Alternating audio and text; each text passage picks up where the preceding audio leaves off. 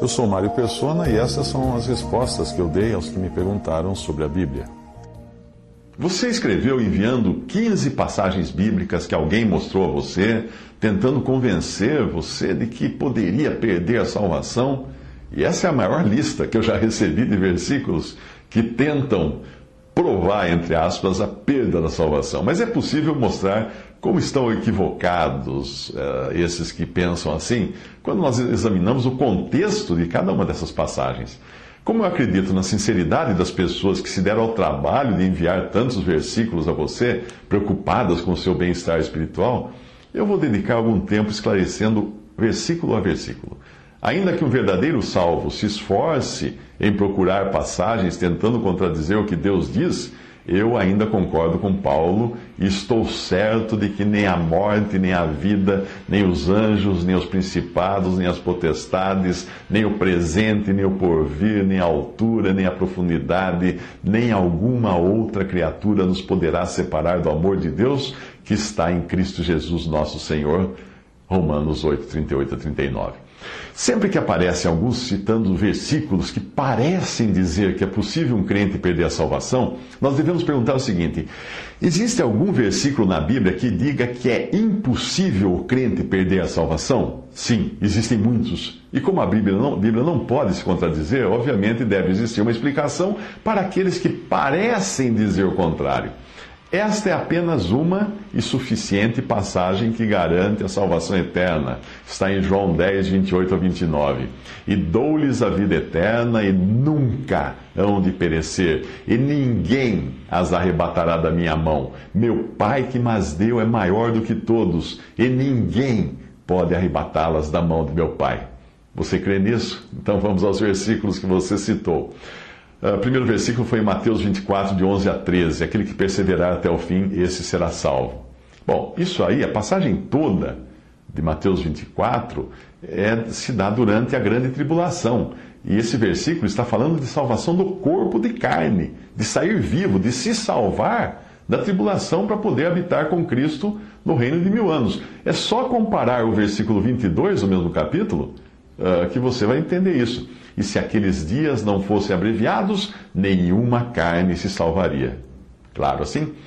Outra dúvida é no versículo de João, capítulo 15, versículo 2. O ramo ligado à videira poderá ser cortado.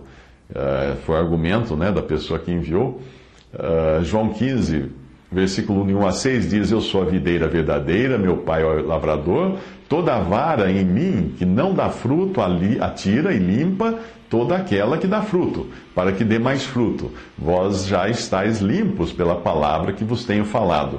Está em mim e eu em vós, como a vara de si mesma não pode dar fruto se não estiver na videira, assim também vós, se não estiverdes em mim. Eu sou a videira, vós as varas. Quem está em mim e eu nele, esse dá muito fruto, porque sem mim nada podeis fazer. Se alguém não estiver em mim, será lançado fora, como a vara, e se secará. E os colhem e lançam no fogo e ardem.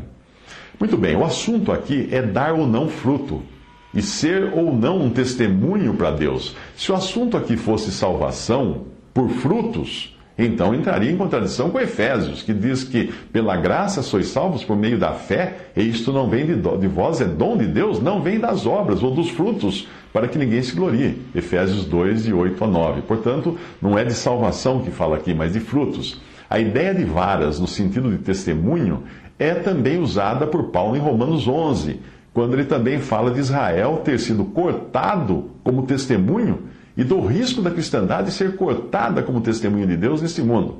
E a cristandade efetivamente será sim cortada na sua condição de Laodiceia, pois o mesmo Senhor disse que vai vomitá-la de sua boca em Apocalipse capítulo 3. Então, tudo aqui tem a ver com testemunho. Romanos 11, versículo 22, Paulo escreve: Considera, pois, a bondade e a severidade de Deus para com os que caíram. Severidade, mas... para com os que caíram, severidade, mas para contigo, benignidade. Se permaneceres na sua benignidade, de outra maneira também tu serás cortado. Ele está falando aqui, comparando com Israel, que foi cortado por um breve tempo vai voltar a ser readmitido o testemunho, e a igreja, e a cristandade como testemunho também seria cortada. Apocalipse 3,16: assim porque és morno e não és frio nem quente, vomitar-te-ei da minha boca. Percebe? Terceiro argumento que mandaram para você está em Atos, capítulo 14, 22, dizendo que é preciso permanecer firmes na fé, para não perder a salvação. Mas vamos à passagem de Atos 14, versículo 22. Confirmando os ânimos dos discípulos, exortando-os a permanecer na fé, pois que por muitas tribulações nos importa entrar no reino de Deus. O versículo inteiro fala o óbvio, que a fé pode vir acompanhada de muitas tribulações, dores e provas, porque se o versículo dissesse que a salvação é por meio de sofrimento, então não precisaríamos da obra de Cristo e creríamos nele como creem os espíritas, que acham que é sofrendo que eles sobem os degraus rumo à perfeição. O que Pedro diz em Atos pode ser melhor entendido se nós lermos a passagem em 1 Pedro, onde ele desenvolve melhor o pensamento que ele menciona de relance ali em Atos, capítulo 14. Veja o que Pedro escreve em sua carta, capítulo 1, versículo 3 de 1 Pedro. Bendito seja o Deus e Pai de nosso Senhor Jesus Cristo, que segundo a sua grande misericórdia nos gerou de novo para uma viva esperança pela ressurreição de Jesus Cristo dentre os mortos, para uma herança incorruptível, incontaminável e que não se pode murchar, guardada nos céus para vós, que mediante a fé estáis guardados na virtude de Deus, para a salvação, já prestes para se revelar no último tempo, em que vós grandemente vos alegrais, ainda que agora importa, sendo necessário, que estejais por um pouco contristados com várias tentações ou provações, para que a prova da vossa fé, muito mais preciosa do que o ouro que perece e é provado pelo fogo, se ache em louvor e honra e glória na revelação de Jesus Cristo, ao qual, não o havendo visto, amais, do qual, não o vendo agora, mas crendo vos alegrais com gozo inefável e glorioso, alcançando o fim da vossa fé, a salvação das vossas almas. Desta passagem, nós deduzimos que, primeiro, nós fomos gerados de novo, não por nós mesmos, mas pelo Pai de nosso Senhor Jesus Cristo. Segundo, fomos gerados de novo para uma viva esperança, uma herança incorruptível, incontaminável e que não se pode murchar, guardada nos céus. Terceiro, que pela fé nós estamos guardados no poder ou na virtude de Deus para a salvação. Não é pouca coisa o que nos guarda, não é pouca coisa o que garante a salvação, mas é o poder de Deus. Quarto, que por enquanto aqui importa passarmos por provações para que a nossa fé se fortaleça. Como você pode ver, a segurança da nossa salvação não está em nós, ou em nossa frágil obediência. Se estivesse, ninguém seria salvo. A segurança da nossa salvação está no poder de Deus e na imutabilidade da promessa de Deus. Vamos ao quarto ponto que enviaram dizendo que você perde a salvação. 1 Coríntios 15, versículo 1, ele argumenta que você será salvo se retiver a palavra como foi pregada. Vamos à passagem inteira. 1 Coríntios 15, de 2 a 4. Pelo qual também sois salvos se o retiverdes, o Evangelho, tal como vou tenho anunciado, se não é que cresces em vão. Porque primeiramente vos entreguei o que também recebi, que Cristo morreu por nossos pecados, segundo as Escrituras, e que foi sepultado e que ressuscitou ao terceiro dia, segundo as Escrituras.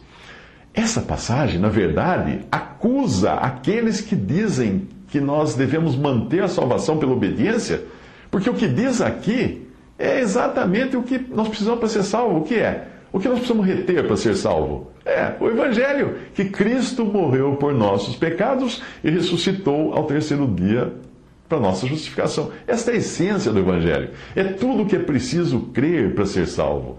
Quem não retém esta palavra, de que a salvação é pela fé em Cristo, em sua morte e ressurreição, e quem acrescenta suas próprias obras de obediência, fidelidade, perseverança ao processo todo, obviamente não crê no Evangelho. Não crê no Evangelho de Deus que Paulo pregou. E quem não crê que Jesus morreu e ressuscitou como a obra suficiente para a nossa salvação, não pode mesmo ter certeza da salvação, porque não crê nas Escrituras. Esse não tem a salvação. Vamos ao quinto ponto, que o argumento é de que em Colossenses 1, de 22 a 23, nós temos que ser inculpáveis e irrepreensíveis para permanecermos na fé. Colossenses 1, 21 a 23 diz o seguinte: a vós também, que noutro tempo éreis estranhos e inimigos no entendimento pelas vossas obras más, agora, contudo, Cristo vos reconciliou do corpo da sua carne pela morte, para perante ele vos apresentar santos e irrepreensíveis e inculpáveis, se na verdade permanecerdes fundados e firmes na fé, e não vos moverdes da esperança do Evangelho, que tendes ouvido, o qual foi pregado a toda criatura que há debaixo do céu, e do qual eu, Paulo, estou feito ministro. É o mesmo caso da questão anterior. Se alguém não permanecer firme na fé de que a salvação só é possível porque antes nós éramos inimigos de Deus por causa das nossas obras más, e Deus nos reconciliou pela morte e ressurreição de Cristo para Ele, para Deus, não para nós mesmos, para Ele nos apresentar santos, irrepreensíveis e inculpáveis, se alguém não permanecer nisso, obviamente não vai poder ser salvo. Se alguém achar que com seus próprios esforços será capaz de se apresentar diante de Deus, de um Deus santo, irrepreensível e inculpável, é porque não entendeu o valor da obra de Cristo e do seu sangue que nos limpa de todo o pecado. E, obviamente, não mover-se do evangelho que Paulo pregou é permanecer crendo que a salvação está em tão somente crer que Jesus morreu e ressuscitou por nós, conforme a questão anterior que eu falei do evangelho que Paulo pregava. A outra questão que foi levantada foi de 1 Timóteo 4, versículo 1. Nos últimos tempos, alguns apostatarão da fé, isto é, abandonarão a fé. Apostasia é o abandono da verdade. É importante ver o que o contexto todo diz para saber o que significa apostatar da fé. 1 Timóteo 4, de 1 a 3. Mas o Espírito expressamente diz que nos últimos tempos apostatarão alguns da fé, dando ouvidos a espíritos enganadores e a doutrinas de demônios, pela hipocrisia de homens que falam mentiras, tendo cauterizado a sua própria consciência, proibindo o casamento, ordenando a abstinência dos alimentos que Deus criou para os fiéis e para os que conhecem a verdade, a fim de usarem deles com ações de graças.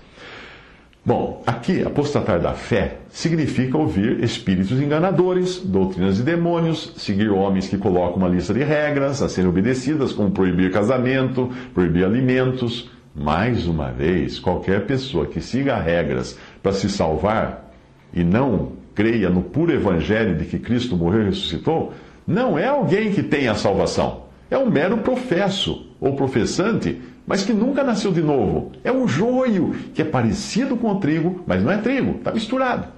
Esses, ao apostatarem, não perdem a salvação, simplesmente porque eles nunca tiveram a salvação. O sétimo ponto está em 1 Timóteo 4,16. A salvação depende de guardar a doutrina. Vamos à passagem toda, 1 Timóteo 4,16. Tem cuidado de ti mesmo e da doutrina. Persevera nestas coisas, porque fazendo isto te salvarás tanto a ti mesmo como aos que te ouvem. A expressão te salvarás não tem nada a ver com salvação eterna. Porque se tivesse, nós seríamos os nossos próprios salvadores. E seríamos salvadores dos outros, como Paulo fala aqui para Timóteo. Aí Paulo não teria dito ao carcereiro, crê no Senhor Jesus e será salvo, em Atos 16, 31. Mas ele teria dito ao carcereiro, salve-se a si mesmo e será salvo. Seria muita ingenuidade alguém pensar que o texto aqui de Timóteo está dizendo que Timóteo poderia salvar-se a si mesmo e ainda salvar as pessoas que escutassem ele falar. Isso faria de Timóteo um salvador de si mesmo e dos outros. Qual é então o significado do verbo salvar aqui? Preservar-se de ser enganado e contaminado pelos mesmos falsos mestres dos quais ele fala no início do capítulo, que iriam impor uma série de restrições e regras e leis para os seus seguidores. Ser salvo das fábulas profanas e velhas, ou fábulas de velhas caducas, como fala outra versão. A exortação para Timóteo ler, exortar, ensinar, meditar essas coisas, ocupar-se nelas, ter cuidado da doutrina, tudo tem por objetivo mantê-los longe do engano, do erro, mantê-lo a salvo, ou salvando-se, ou preservando-se, mantendo-se a salvo também aqueles que escutam essas coisas. Manter-eles longe de escutar essas coisas. Vamos ao oitavo ponto, que foi alegado que 1 Timóteo 6,10 estaria dizendo que alguns se desviaram da fé, e aí seria uma perda da salvação. Vamos ao versículo. Porque o amor ao dinheiro é a raiz de toda espécie de males, e nessa cobiça alguns se desviaram da fé e se traspassaram a si mesmo com muitas dores. Muito bem, a passagem aqui não diz que perderam a salvação, mas que acabaram sofrendo muito por causa do seu amor ao dinheiro. Eu acredito que aqui o desviaram da fé tem o sentido de abandonar a comunhão por amor ao dinheiro.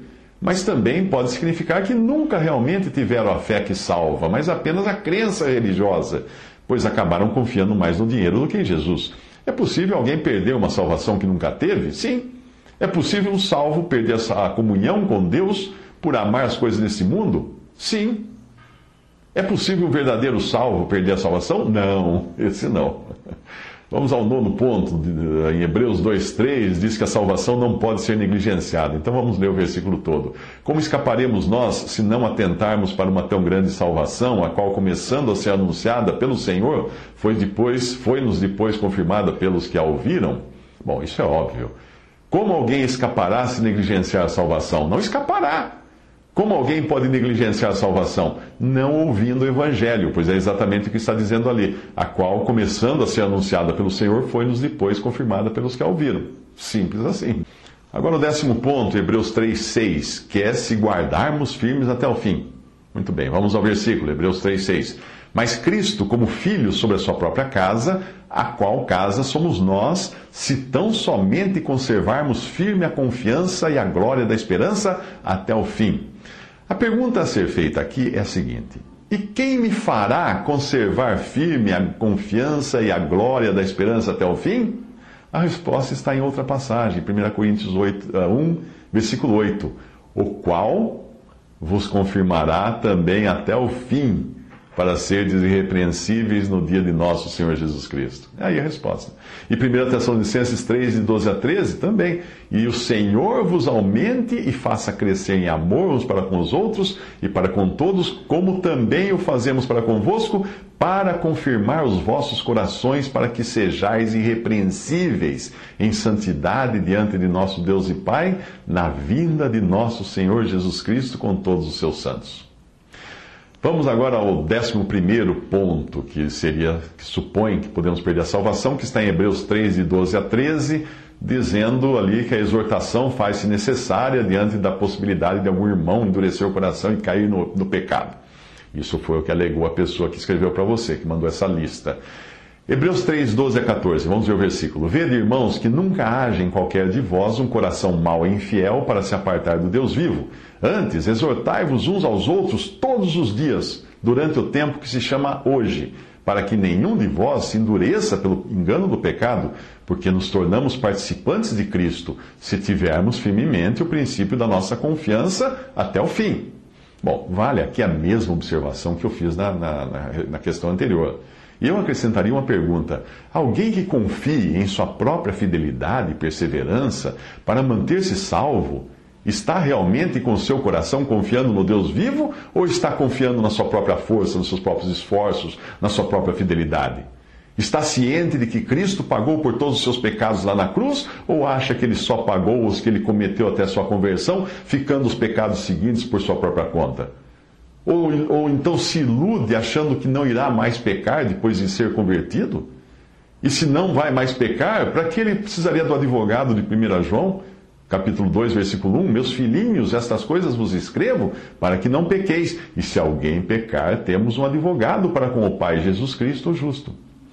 Eu enxergo pessoas que duvidam da fidelidade e poder de Deus para conservá-las salvas, como se fossem aquelas pessoas que se sentam ao lado de um motorista extremamente habilitado e experiente e transformam a viagem num pesadelo, agarrados no painel do carro, pisando no assoalho a todo momento como se quisessem frear. Isso é falta de confiança em quem realmente está na direção. Aquele que nos salvou é quem nos conserva salvos.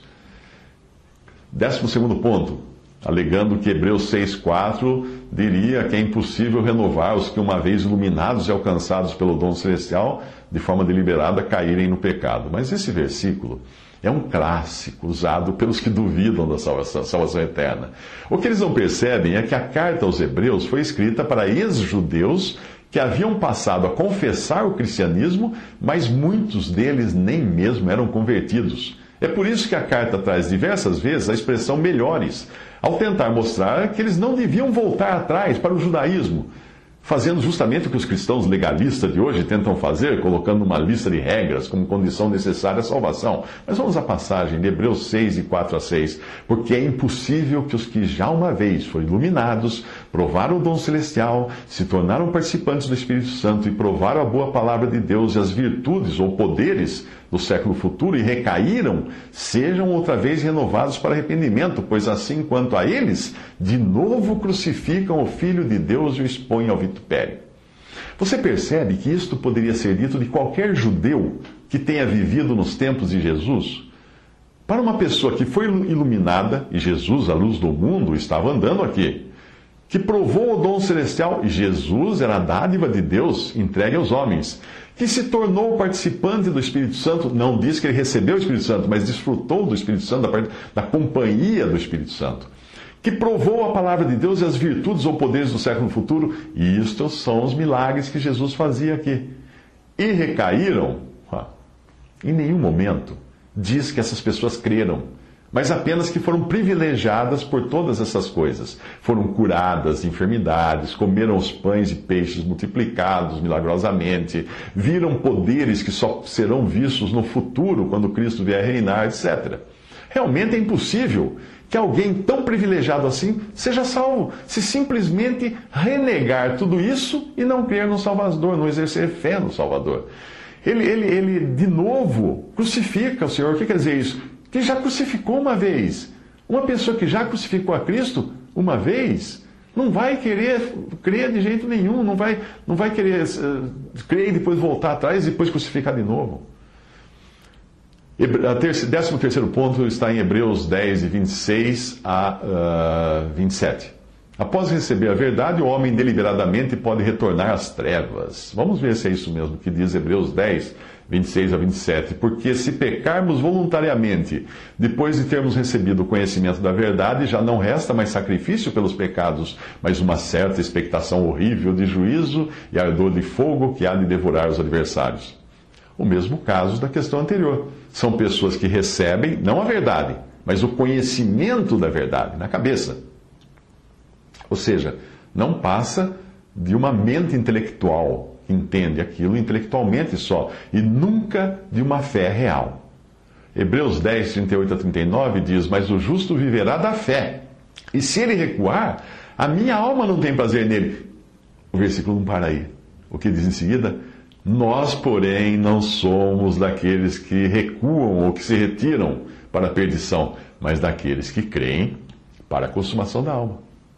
Este será o caso dos que ouvirem o Evangelho e não crerem, e forem deixados para trás quando vier o arrebatamento. Aqueles que receberem o conhecimento da verdade, mas não creram na verdade, não poderão ser salvos mais. Tiveram a sua chance. 2 Tessalonicenses 2, de 11 a 12 diz: E por isso Deus lhes enviará a operação do erro, para que creiam a mentira, para que sejam julgados todos os que não creram a verdade, antes tiveram prazer na iniquidade. Vamos ao 14º ponto, que é de Tiago 5,19, que diz que se algum irmão se desviar da verdade e alguém o fizer retornar, salvará da morte a alma dele. Vamos ver se é isso mesmo que diz Tiago 5, 19 a 20. Irmãos, se algum dentre vós se tem desviado da verdade e alguém o converter, saiba que aquele que fizer converter do erro do seu caminho, um pecador salvará da morte uma alma. Aqui está falando de morte física. Morte física mesmo. Como aconteceu com Ananias e Safira. E como teria acontecido com o homem de 1 Coríntios, capítulo 5, que estava em fornicação, caso ele não tivesse se arrependido, caso ele não tivesse voltado atrás do que ele estava fazendo. Paulo, na sua autoridade de apóstolo, tinha entregue aquele homem a Satanás para a destruição da carne, que é morte física. Mas o versículo lá continua dizendo para que ele fosse salvo no final. Veja 1 Coríntios 5, de 3 a 5.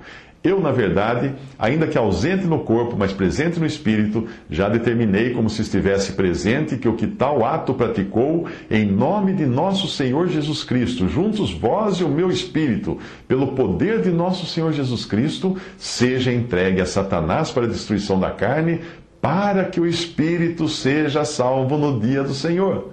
Essa morte física. O apóstolo João fala do pecado para a morte, que é a morte física. Também em 1 João 5, 16 a 17. Se alguém vir pecar seu irmão, pecado que não é para a morte, orará e Deus dará vida àqueles que não pecarem para a morte. Há pecado para a morte, e por isso não digo que ore. Toda iniquidade é pecado, e há pecado que não é para a morte. Um crente que deliberadamente decide andar fora dos caminhos do Senhor, corre o risco de ser morto por Deus. O seu espírito é salvo, a sua vida é perdida.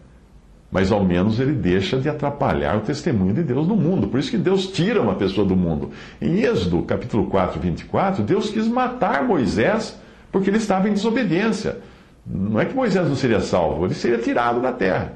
Existem vários casos de Deus matando alguém já salvo, como aconteceu com a mulher de Ló, que olhou para trás, ou Ananias e Safira, que mentiram ao Espírito Santo.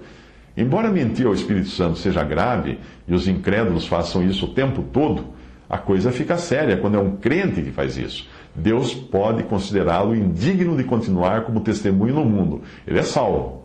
A sua alma é salva, mas a sua vida foi perdida. O profeta de Deus, de 1 Reis 13, também foi morto por desobedecer. E o mesmo aconteceu com o homem que colocou a mão na arca da aliança para evitar que ela caísse da carroça em que estava sendo transportada. Ambos tinham boas intenções, mas sabiam qual era o mandamento de Deus.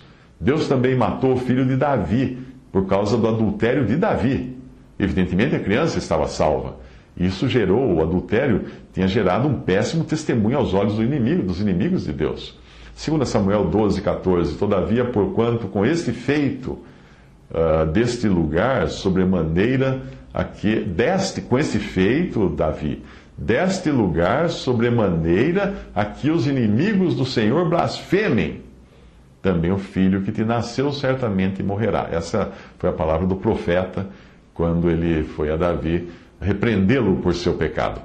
A mulher do profeta Ezequiel também foi morta por Deus, porque Deus queria ensinar algo à nação de Israel através da morte da mulher de Ezequiel. Ezequiel 24, 16 a 18. Filho do homem, eis que de um golpe tirarei de ti o desejo dos teus olhos, mas não lamentarás, nem chorarás, nem te correrão as lágrimas. Geme em silêncio, não faças luto por mortos. Ata o teu turbante, põe nos teus pés os teus sapatos, e não cubras os teus lábios, e não comas o pão dos homens. E falei ao povo pela manhã, e à tarde morreu minha mulher.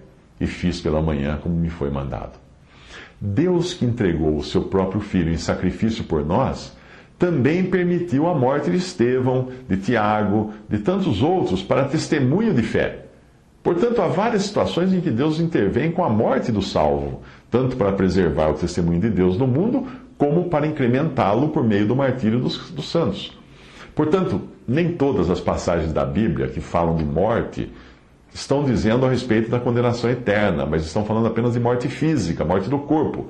A passagem que você citou não poderia falar de salvação eterna, porque então Tiago seria também um salvador, como no caso de Timóteo, ao dizer que Tiago salvará da morte uma alma. Ele não pode ser um salvador. Até mesmo um versículo que é muito usado fora do contexto para evangelizar, está falando de morte física, não de condenação eterna. Veja Ezequiel 18, 20, que diz: a alma que pecar, essa morrerá. É muito usado em evangelismo. Leia o capítulo 18 inteiro, você vai ver que isso aí está falando da condenação de pena de morte por alguém que praticou um mal, um crime em Israel. O pai que praticasse o mal morreria, e o filho também, se praticasse o mal, morreria, seria apedrejado, seria morto. Vamos ao 15º argumento de que nós supostamente poderíamos perder a salvação. Está em Apocalipse 2,10, quando diz que a fidelidade deve ser contínua até a morte. Vamos ao versículo, Apocalipse 2,10. Nada temas das coisas que hás de padecer, eis que o diabo lançará alguns de vós na prisão, para que sejais tentados, e tereis uma tribulação de 10 dias. Sê fiel até a morte, e dar-te-ei a coroa da vida. A coroa da vida não é a salvação, mas é um galardão. Existem 7 coroas na Bíblia, que nos falam de galardão ou recompensa dos salvos. Portanto, como você pode ver, nenhuma das passagens que você enviou e recebeu dessa outra pessoa fala de perda da salvação, de um verdadeiro salvo perder a salvação. Ou elas falam de perda da comunhão, ou elas falam de preservação da vida, ou mesmo de se preservar ou de se salvar do erro, mas não de perder a salvação. Eu fico surpreso com tanta gente insistir na perda da salvação, quando o desejo de Deus é salvar e não querer que nenhum se perca. Se nós perdêssemos a salvação, então nem mesmo poderíamos dizer que a temos, pois aí estaríamos pecando pela presunção de nos considerarmos bons e fiéis e perseverantes o suficiente para mantê-la. Felizmente, é por graça que nós somos salvos, é por graça que somos mantidos salvos. Colocar qualquer esforço humano no processo, seja antes como depois, é se colocar debaixo da maldição que Paulo proferiu aos Gálatas, porque é crer em outro evangelho. Em Gálatas 1, 6 a 8, maravilho-me de que tão depressa passasseis daquele que vos chamou a graça de Cristo para outro evangelho, o qual não é outro, mas alguns que vos inquietam e querem transtornar o evangelho de Cristo, mas ainda que nós mesmos ou um anjo do céu vos anuncie outro evangelho, além do que já vos tenho anunciado, seja anátema, seja maldito. João 5, 24, na verdade vos digo que quem ouve a minha palavra e crê naquele que me enviou, tem a vida eterna e não entrará em condenação, não entrará em juízo, mas passou da morte para a vida. Será que as pessoas que dizem que o crente pode perder a salvação, creem realmente no que Jesus diz aqui ou acham que ele estava brincando?